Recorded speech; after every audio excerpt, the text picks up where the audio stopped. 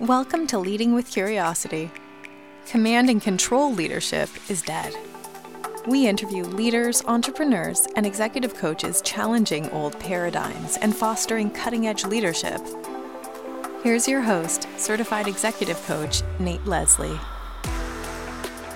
Hey listeners, thanks for tuning in. I think you need to buckle in for this one. This episode is high energy.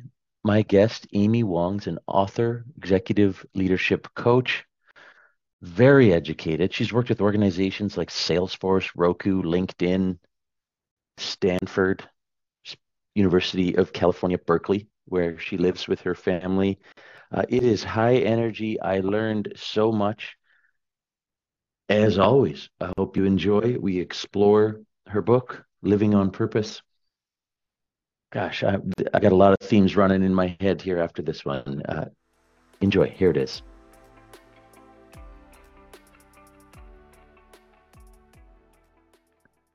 Amy Wong, welcome to Leading with Curiosity. Thanks for having me, Nate. I'm happy to be here. You know what? When I was doing the research, getting ready for this interview, I kept seeing words that just really resonate with me personally. So my gut is telling me this is going to be a naturally flowing, fun conversation for the two of us. And so I hope it is for the listeners as well. Yeah, I'm feeling it. When you think about your book, Living on Purpose, and when you think about talking about leadership and executive coaching, whose lives do you think will be impacted most, who are going to listen to this conversation today? Yeah, great question. So the book really has been written for, and who's going to benefit from this conversation is the individual who really is committed to doing well in the world. And whether that's by an external standard or internal standard, it's that, they're relatively ambitious, they're relatively committed, they do the work to quote unquote thrive. And really who this book is written for is for all the folks that have done it quote unquote right and still feel totally unfulfilled. Where you can look at your life on paper and say, wow, I have no reason to be quote unquote unhappy, but yet there's something missing. And it's definitely for the individual that recognizes it's not going to be doing more of the same. I just don't know what to do different. And so who's going to really benefit from our conversation today is the individual who feels that way. It's like, gosh, I'm so close to genuine inner peace. And I know I'm getting in my own way. I get that it's not going to be a bigger title. I get that it's not going to be more money, even though I swear to God, my head is convincing me that's the case. I just don't know what it is. And so that's what I think people have to look forward to is, what is that and how do we overcome that? Oh man, I'm glad I asked. Like ambitious people willing to do the work. Okay, right on. Listener, is that you? Right? That's cool. And tell me a bit more about the moment that you realized that it needed to be written. Oh, I've had, there's been some pivotal moments along the way. Okay. The first was around 2014. So I've been coaching. I started coaching in 2010, founded my company in 2011, and just off I went. And, and in the process of many conversations and lots of research, I was starting to really discern, wow, there are some very universal themes in the ways in which we hold ourselves back, and was working through and very organically working through that process to help people through those inner blocks. Now, my training, traditionally I'm a mathematician. And so there's a part of me that just hungers for logic and objectivity.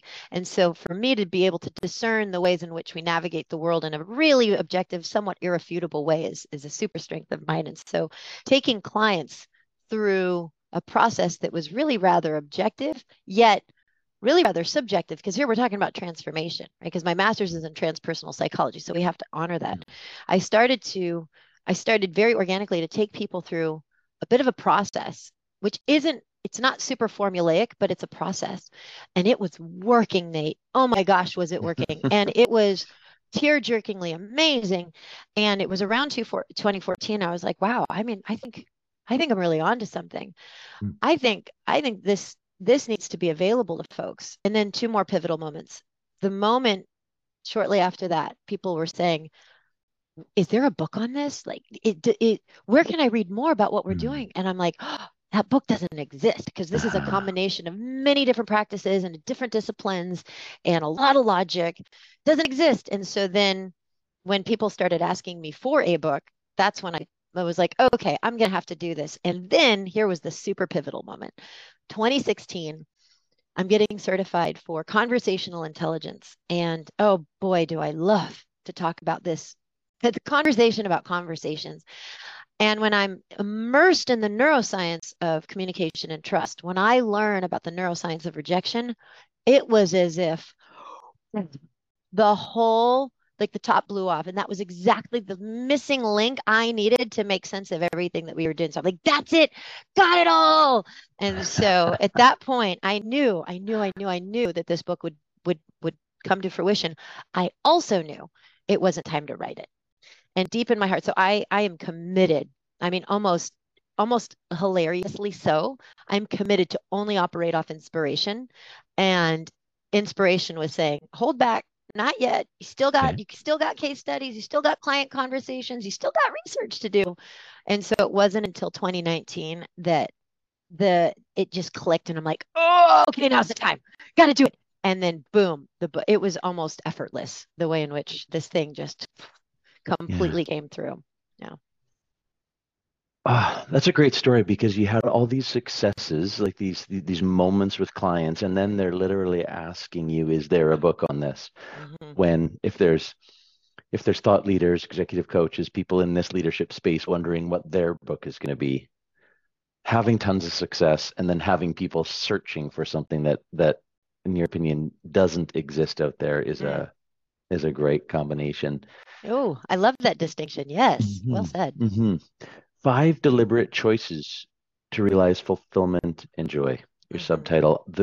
The words deliberate choice really caught my attention. What do you want to share about that? Yeah, it was so important to me to have deliberate in there. So important. And you know what a lot of us don't think about or talk about often is that the fact that we are at choice, oh my gosh, what a gift, what a privilege we have. And to exercise choice really is a superpower. And when we truly want to thrive, all of us want to thrive. Let's just be clear. I mean, nobody wants to be down in the dumps. Yeah. And so we all have desires to feel good and to thrive. And really, it's the sum total of our choices that dictate the quality of our life. What I mean by deliberate choice is it's not choice at the level of action that's really going to give you the most bang for your buck. So for example, I'm going to choose a salad over this big fatty burrito for lunch, right? Now that's going to serve you, sure. Is that going to help? absolutely. So we can make choices at the level of action that are going to contribute to a better life, no doubt. But really where we start to make the most profound shifts and free ourselves from false perception and free ourselves from unnecessary resistance in the ways in which we hold ourselves back is when we make choice at the level of perception. And so when I say deliberate choice, it's taking responsibility for the quality of our own life, recognizing that what I am choosing to perceive and thus interpret is giving rise to every aspect of my experience. And so if I'm going to be deliberate in the way in which I show up and make choices on how I'm going to go forth and interpret and perceive and the mindsets I hold, then you got something going here. So that's really what this is about. So deliberate is kind of in that is that sense of responsibility and commitment that I believe is absolutely required if we truly want to claim the life we were born to live. Wow. I heard you say right at the start of that, it's a privilege, and it makes me feel like I don't want to take that privilege lightly. And then I heard you say our life is the sum total of the choices that we make, and then you use the word responsibility. I love breaking down that word. We have the ability to respond, and so we're faced with okay, that resonates. Go. Like, oh, my favorite quote of all time is Viktor Frankl's quote. Between stimulus and response, there is space. And in that space lies our ability to choose our response. And in our choice lies our freedom and our growth. And that to me is, oh gosh. I mean, I must refer to that quote. I must think about that quote at least twice a week. It is truly, I mean, it's magic. You had that ready right there. And that is in you. I can see it. Can you share it with our listeners again, please? That was Yes, absolutely. So between stimulus and response, there is space. And in that space lies our ability to choose our response. And in our choice lies our freedom and our growth. You talked about having conversations about conversations. I feel like the people I look up to, people I call mentors, have the ability to create a tiny space after the end of what someone else says before they begin. And I think there's a universal theme, as you mentioned earlier, in society where we think we need to just respond so quickly, which is you have that stimulus happens, which is what someone else is saying, and then boom, we just respond without a lot of thought. And gosh, how many times has that actually gotten me in trouble in my life, let alone come out not as articulately maybe as I mentioned. Am I following your thread right here? So much so. Yes, absolutely. 100%. And there's so many ways in which we can think about, apply, and honor that wisdom. And what you're talking about here is just so relevant. And I'm thinking about, as you say that, what pops into my mind is just the way in which we are habituated and conditioned through the educational system, right? We are trained to have the right answer. And in our capitalist society, we are trained to have the answer and be first and do it right and do it better. And so, that's just what is. Am I judging it? No, that's just what it is. But naturally, there are going to be impacts. And so I think within many of us, there's just that muscle memory of wanting to have the right answer, because that's how we gain acceptance, approval, and belonging. And that is life to the brain, right? Rejection is death to the brain. And so on a very primal level, we are seeking that acceptance, belonging, and approval. And so we're really quick to want to provide that value, quick to assert our value so that we can be in good graces with others. But honestly, it just works against us. Because when we jump right in and don't give it space, essentially what we're saying is what I have to say is a lot more important than what you have to say. It's boy, there's so much in this. Mathematician background and then master's in transpersonal psychology. I hear your thoughts connecting. I don't know if they're linear. For me, I thought I was good in math until, second year calculus in university. Then I realized maybe I wasn't. I thought I was great at it until then. So I don't know if these equations for you are linear, but there are pieces together, like rejection. Rejection equals the death to the brain. And our life is the sum total of the choices we make. Do you notice yourself making those?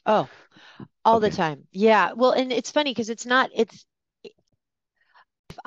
don't know if I have words to describe how I grok information. And it's, the beautiful thing about having studied pure mathematics is, people think that, it's you're really good at arithmetic, and it's so funny. We'll be out to dinner and with friends and they're like, oh, Amy, what's the tip? And I'm like, I don't know, get a calculator. Not arithmetic, right? It's quite a different study, right? Where you're taking large sets of data, seemingly abstract and disparate data, and you're making sense of it, finding patterns, and then essentially finding meaning within the information itself. And so, that really it's an art and it's a science. And for me, it's like I feel like there's always a part of me that's really zoomed out in conversation and super present with what is. And in a zoomed out perspective, I see how it all totally connects. And so interestingly, because a lot of people say, gosh, Amy, this is that fascinating. You studied math, but then you did transpersonal psychology. You do transformational leadership coaching. You do transformational coaching, but yet you're an expert in communication and public speaking. How does that all relate? And I'm like, how do you not see that it relates? And so but to me, I can see how it's like, oh, well, communication is really a symptom. It's an effective the relationship we have with ourselves, that deeper perceptual stuff. And, the ways in which we show up in presentation and public speaking is an effective, I mean, so much. And so there's just that part of me that sees it. And it might not necessarily be a linear map, but Mhm. it's definitely it's a map that's coherent for sure. If you took that coherent map and you, if we focus for a second on communication by leaders, Mm-hmm. um, and you have noticed over your experience either, let's go two ways. First one is one thing leaders could do to have way more impactful communication skills, like what conversations about conversations. You I have a sense you watch conversations and you see things and you're like, yeah, if you did that, that was awesome, and that was very common and annoying to people or whatever. I'm thinking of people in my life who Yeah. do, you know, do the same thing in a conversation, and I probably do it too. So let me back up and ask that again. Yeah. What is a common theme that you see that leaders who communicate, who do it really well in the conversations that they have with the people that they lead? Oh, that do it really well. Yeah. Yeah.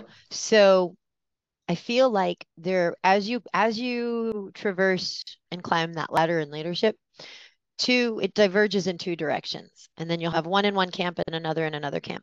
And the ones that do it really well and the ones that are really lacking in that ability, here's the difference, is the ones that do it really well.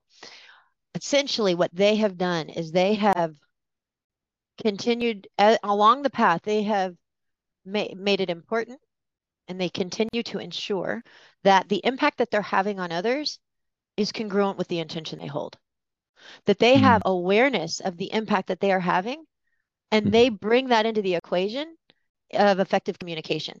This is so important because that signals trust and safety.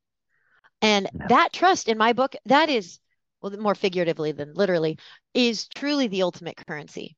We don't talk about it that way. We don't think about it that way. We kind of take it for granted. But the truth is, we can't get anything done when there is no trust. And there's so much to say about that topic, but I'll put a pin in that. But for the ones that do it really, really well, it's essentially that they are aware of their impact, Mm-hmm. and they essentially are doing what they can to instill that sense of safety. And I don't mean safety like because others are thinking they're going to chase after them with knives, but it's that feeling of like, wow, I can tell you something without fear of negative consequence or punishment or belittling or judgment. I mean, that is everything. So that's the one camp. The other camp, right? And I really do mean a divergence because I kind of Okay. feel like you're either in or you're out.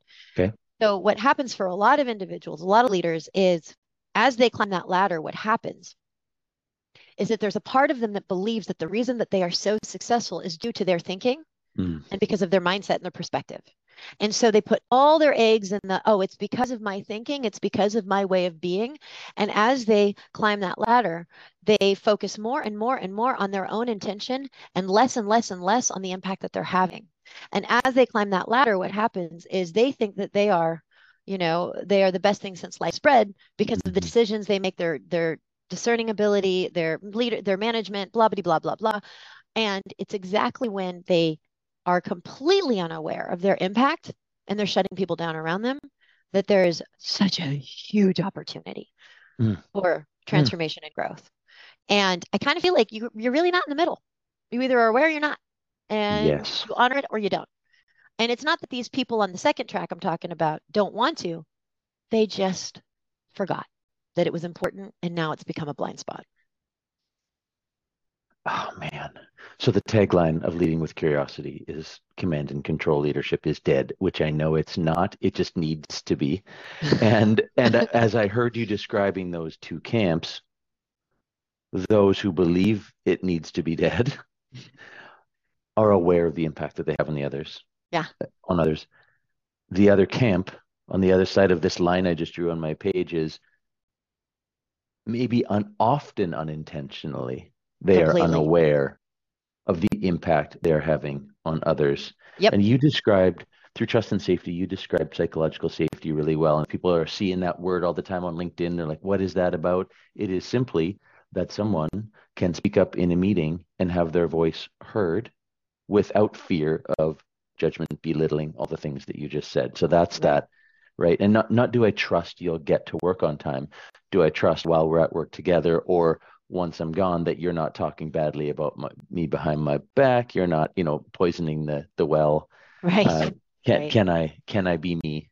Yeah. Can I have my own ideas, Yeah. etc.? And Yeah. it's so, and it sounds so obvious and simple, but it's for us to thrive. So I'll just break this, if it's okay, I'll just break this down really quick. It's because Please. I just find this so fascinating. Our brain, our brainstem, our body, all of it together.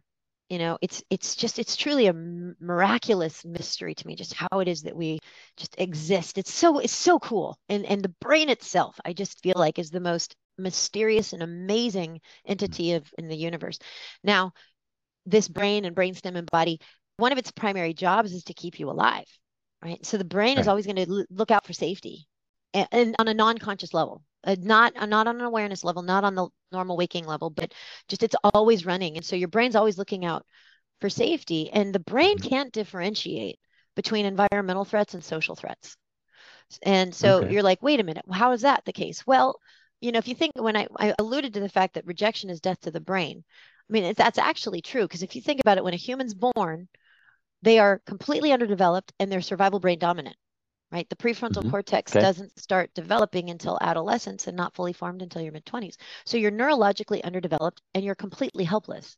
So to the brain knows, hey, I got to stay alive. But wait, food, water, shelter. Yeah, that'll come if Mm. mom or dad buy in. So therefore, life is acceptance and buy-in and approval. I get that. I'm golden. And Right. so to the brain automatically immediately knows that therefore rejection is death to the brain. And so for we have a wiring within us from the moment we are born to the day that we die to avoid rejection like we avoid the plague. Mm. That's why we're so afraid of speaking in public. We're so afraid of judgment. We're so afraid of failure. All of the things, the ways in which we hold ourselves back largely can map to that fear of not being seen in a favorable light. Why? Because that's like not being included, and that's like rejection, and that's like death. And rejection itself, as an experience, registers literally as physical Mm. pain. Mm. It registers in what's called the pain matrix. And so that's why we talk about it in the way that we do. So, like, for example, do you remember your first real heartbreak in high school or college? Yes. Got Yes, right? Yeah. it. And then you're like, and you remember, and you're like, the first real one, right? When you were really in love and you were like, oh my gosh, I'm gonna marry this person. And then it doesn't work out. And then you're like, oh my God, I'm dying. Do you remember that? Yeah. So Yeah. the brain really thought you were dying. I mean, how do we talk about it? Oh my God, it hurts. It hurts. And so when we don't get the job offer, when we weren't included in the meeting, when we literally, it hurts because it does hurt to the brain. Now, why am I sharing this? Because this is running in the background all Mm. the time, all the Mm. time. And so now you have to ask, well, how is rejection felt? Hmm. Well, it's not as overt as, my spouse not letting me in the house when I get home from work. It's not like that. It's Mm-hmm. really, it's felt in communication. It's felt in the ways in which we interact with one another. It's in our facial expressions. It's in our tone of voice. It's in our word choice. It's in a lot of our interaction dynamics. And so when we recognize that life to the brain really is the brain signaling for safety and asserting, yes, I am safe by these three ways. One, I am safe. Two, I belong. And three, I am seen. Mm. Because that's the way the brain is constantly looking for safety. It's constantly asking, am I safe? Do I need to protect myself? Am I safe right now? Am I safe? And it's not so much from sharp knives, it's image, status, and reputation. The second question is, do I belong? Do I fit in? Am I a part of this group here? So that's that need to be a part of a we. And then the third is, am I being seen? Am I being acknowledged and valued and heard and appreciated? The value that the I makes up the we. So they all kind of work together. So as you're navigating, if any one of these toggles to no, that's when we get triggered and that's when we Mm. feel danger. Mm. Wow. As I heard you describe safety, belonging, and being seen, I just pictured the coaches listening to this podcast, right? The trained coaches who know that's exactly what we need to do for our clients is create a container where they feel safe, belong, where they feel seen, heard, and understood. Yeah. And then there's the leaders, these tactical, tangible behaviors that influence that perception of impact, like how I impact others as a leader. Those are three things to keep in the back of the brain there for the leaders listening. Do the people on my team feel safe, like they belong here, and that they're seen? Doesn't mean all of their ideas will be voted on unanimously at any time. It has nothing to do with that. It's that they can share and contribute those. Yeah. 100%. 100%. That's exactly right. And then that's what we need to tie together. So being aware of one's impact, if we really want to supercharge that, it's yes, it's intending to be aware, but it's really checking for, are these three things, can I say that in the affirmative? And if that's the case, then we're golden. Yeah, that's exactly right. I'm going to challenge the listeners to right now to think about their unintended diminishing behavior. What is it that they are doing unintentionally that is diminishing that culture of safety, belonging, and being seen? And my hunch, as I think about everything that you've shared, it's likely through survival, that other camp that you described of people climbing the ladder and thinking that their thoughts and ideas are becoming more and more important, and that's what got them there. I'll connect it back to a previous episode, Can Wisdom Be Taught? And the most profound line in that was, the day that we accept that we know almost nothing about anything, only then are we truly free. Yes. And if a leader can say, you know what, like open their arms instead of get out their elbows, right? Maybe I've had to fight my way here, but now that I'm here, what if I like open my hands to the team instead of, kept the door locked or kept my elbows sharp? That the impact that we can have on people that we lead. Where do we need to take this conversation to tie a bow around everything that you've shared with our listeners today? Yeah. Oh my gosh, there's so many so many directions we could take this. It's I don't know, what are you feeling, Nate? I'm feeling really lucky to have had the conversation without getting too tactical and telling everybody where they can find the book, because we're going to get to that in a second. Yeah. When you think about the work that you're doing, and you think about the lives that you're going to impact by people reading your book, what does it mean to you? Oh, beautiful question. Well, it means I'm truly living my purpose. Okay. Yeah. This book, I wrote this book because I had to. I wrote it because I knew it was going to help.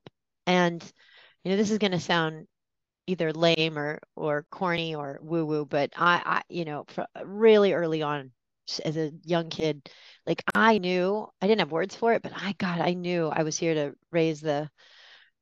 just raise the thinking, raise the consciousness of humanity, to help them come back to truth, help them come back to self-love, to truth in general, to raise that vibration. I knew that. I've always known that.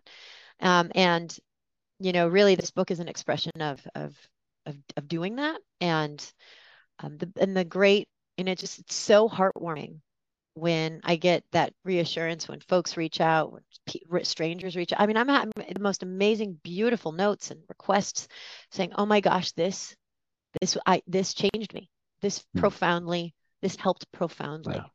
And that just means the world to me. And I'll say the last thing about this.